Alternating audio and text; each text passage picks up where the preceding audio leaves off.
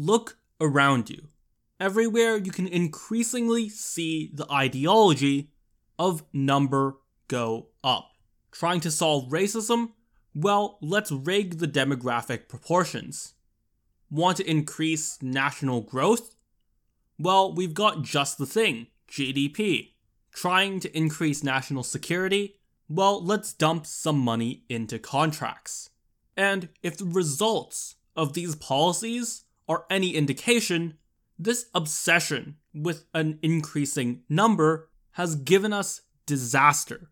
But how did we get here? Hi, welcome. This is Metapol with me, Cactus, demystifying politics, media, and culture for all who seek a rational way out.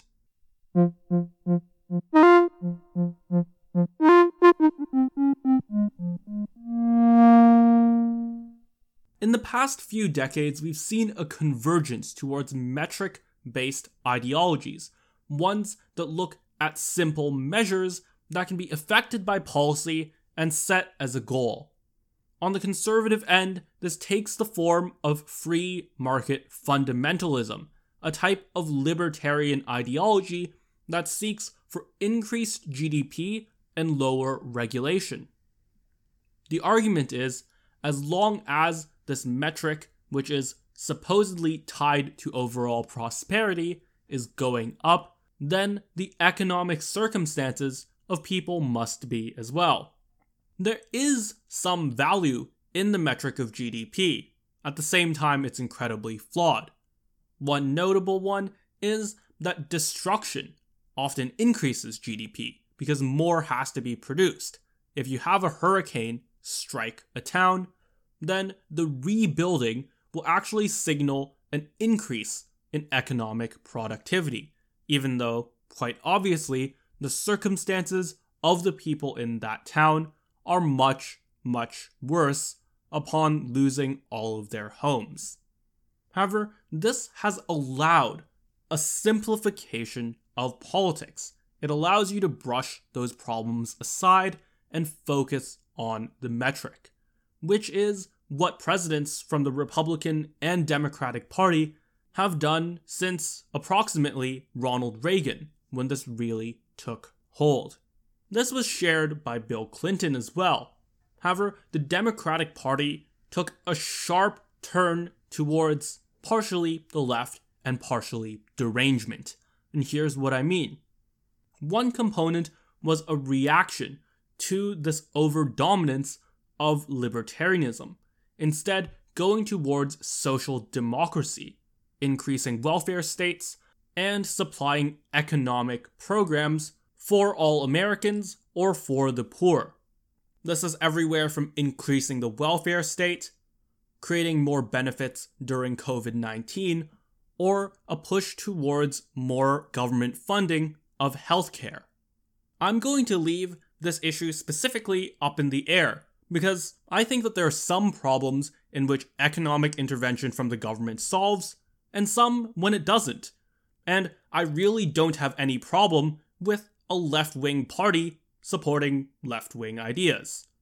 When this really becomes self-destructive and misaligned with overall goals of the country or even of Democratic voters themselves, however, is the most recent turn towards equality of demographics, policies which I have often criticized as being incredibly xenophobic and anti-immigrant. This includes seeking the equality of demographics in every sphere of life, whether it's universities, whether it's boardrooms, etc. This ignores key factors like immigration. If you have high-skilled immigration that sources from around the world, and you can be for or against this as a policy itself, but know that this is a policy that exists, then because more than half of the world consists of people who are Asian, you're going to have more Asian immigrants. And the places that those immigrants end up, namely universities or high-paying jobs, are going to skew towards that.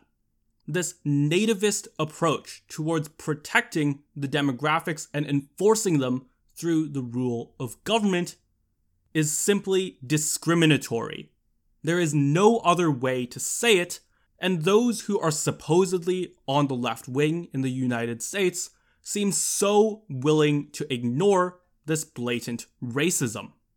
However, one notable thing that drives the adoption of both these types of policies, as well as the more social democratic as well as free market essentialist ones, is that they all revolve around a single numeric goal. One that can be put wall to wall in any partisan media or campaign office. What this means is that metric, one that seeks to be optimized, that seeks to change the rules of the game around it, can be instilled as a fundamental goal. In the first two cases, this has been codified into things like the Department of Commerce or the Department of Labor, and in the last, HR departments around the world often are forced to collect and use these metrics. However, what's wrong with this? And at least, how is it any more wrong than politics as usual? After all, these types of self-destructive ideas don't necessarily arise because of metrics. And as I've often advocated for, the metrics can actually be used as a way to reduce reinforcement distance, to actually hold politicians accountable for their promises. The question isn't whether politicians should be held accountable for their promises, though. The question is whether what's measured is actually correlated to what is good for the public, what those promises are actually aimed to achieve.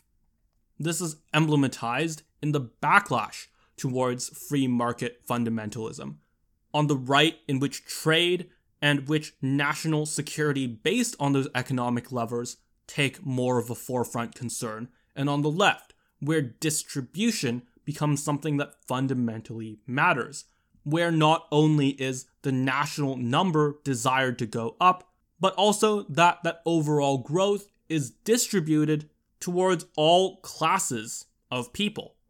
Both of these ideas speak to a misalignment of values, that the metrics that were put into place to try to achieve and measure goals don't actually connect to the overall goals themselves, and often are used in order to forward premises, in order to hide ideologies that are actually more interested in corruption. Not only that, but you also get an unfortunate casualty of issues that are simply unmeasurable. These are truly cultural and not necessarily social issues, ones such as national unity, overall behavior, political integration, and religion. There's no simple way to measure any of these issues in a truly productive way. Complex systems, of course, are very noisy with regards to inputs. We'll get to this later, and can be difficult to tell simply by the metric of, say, religiosity rates or even vote counts and polarization, exactly what problems people are facing due to specific issues. This has also led to oversimplifications and caricatures of almost everything else that remains to be debated. This can range anywhere from abortion to race to free speech, where often the caricatures on both sides actually become dominant within the party, where absolutists and activists who represent the most extreme position and often an extremely unpopular position even within a party themselves come to dominate due to polarization, due to a lack of willingness to criticize extremes and extreme willingness to criticize the supposed opposing side. We've already talked about this frequently, and this obsession with metrics may be one further contributor. Finally, an important aspect is the codification that I've already briefly mentioned. This comes in the form of social media metrics, of broader marketing as a whole, and of the so-called HR state, the hiring and legal procedures that have to be dealt with in order to run a company, in order to run a nonprofit, a campaign, etc. This creates a dominance of metric-focused thinking, and you can add universities to the list as well. The enforcement and desire of metrics in each of these areas often come from a good place. Once again, that desire for accountability. But as we've seen in many circumstances, institutions, particularly institutional funnels, points in which lots of information is passed through and dictated, are prime targets for corruption and capture. What this means is that exactly those portions, exactly those that are setting the metrics, are the best places for corruption to stage an attack. What happens after that? Of course, a caricature of a goal, one that is completely non-self-reflecting and disconnects from reality over time. Not only that, but you have a veritable measurement issue. If you have that easier reinforcement, even if it is semi-corrupt, then the idea, the dominance of a topic, at the very least in the short term, can be genuinely higher than that of topics that truly cannot be measured, that may hold weight, but is impossible to see the direction that a policy that gets implemented would actually affect. Then the decision problem and the campaigning that goes behind it tilts heavily towards exactly these metric areas, particularly if your campaign staff is trained in that same marketing style, one that heavily obsesses over exactly these metrics. In other words, the crossover between marketing and political campaigning and governance incentivizes metric-based ideologies. These types of functions can, of course, also lead to insularization.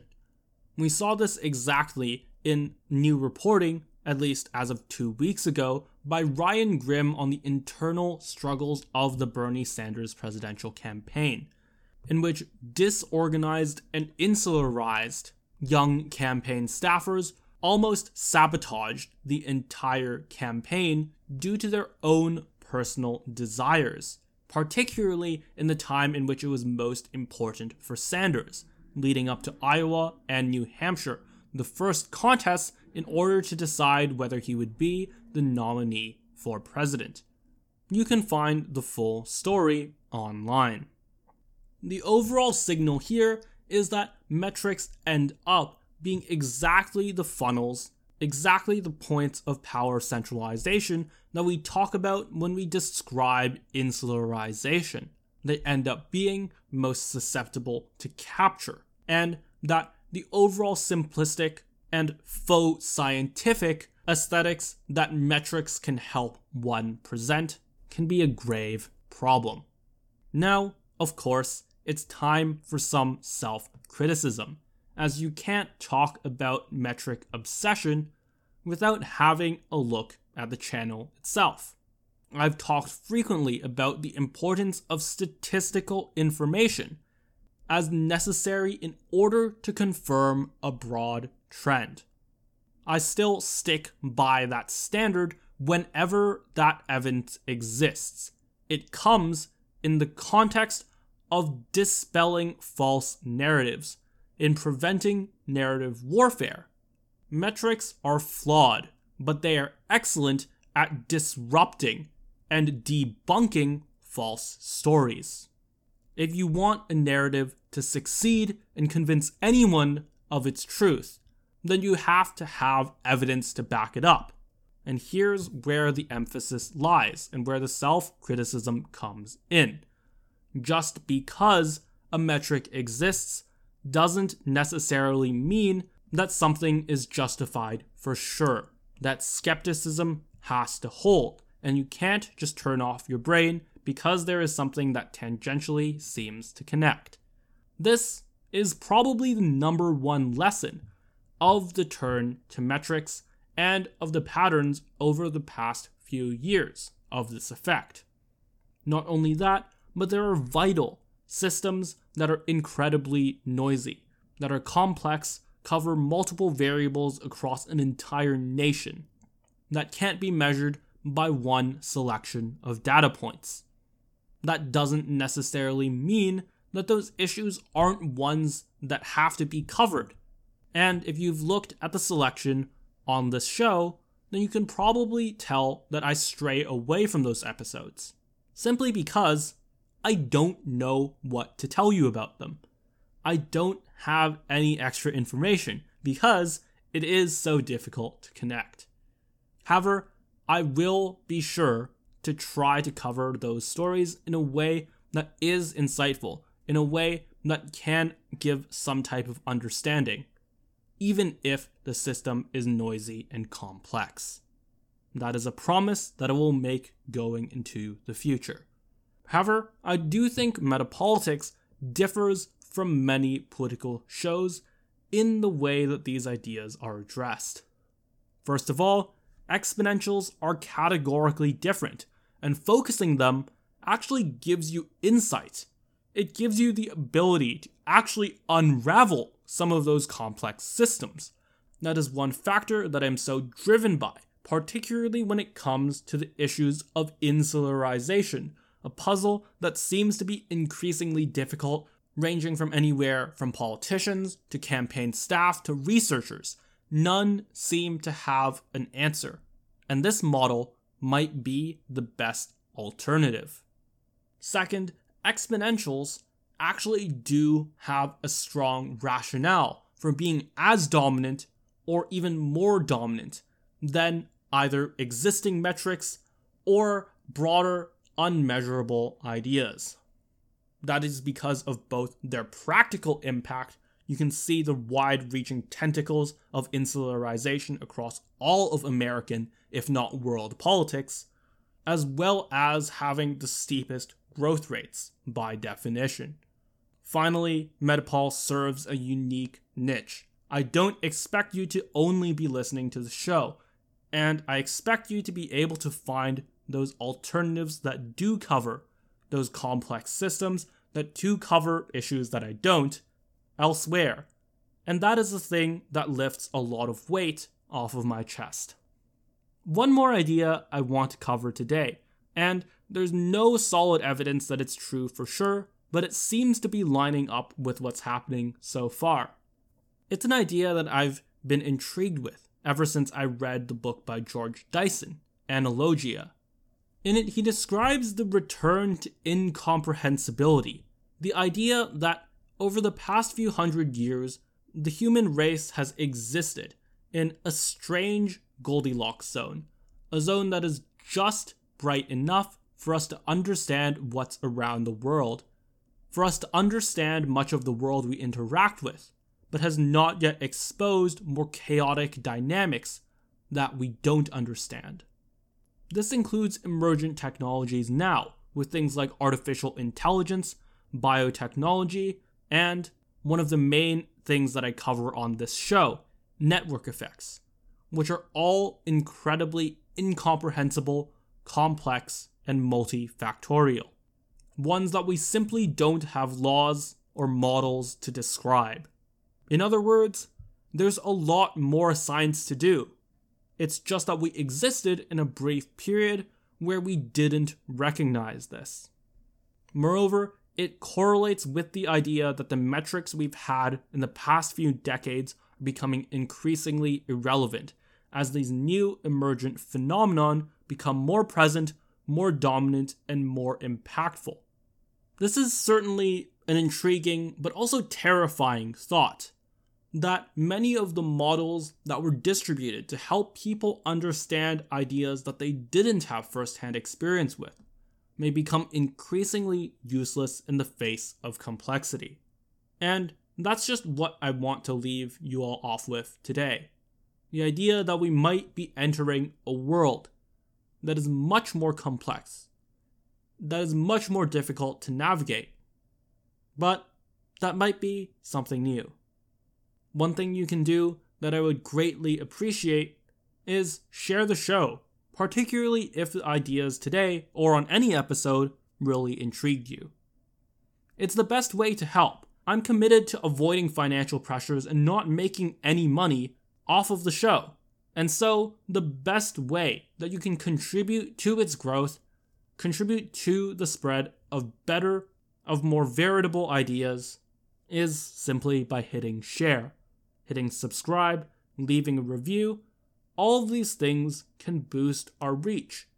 And if you like what you hear, then that would be greatly appreciated.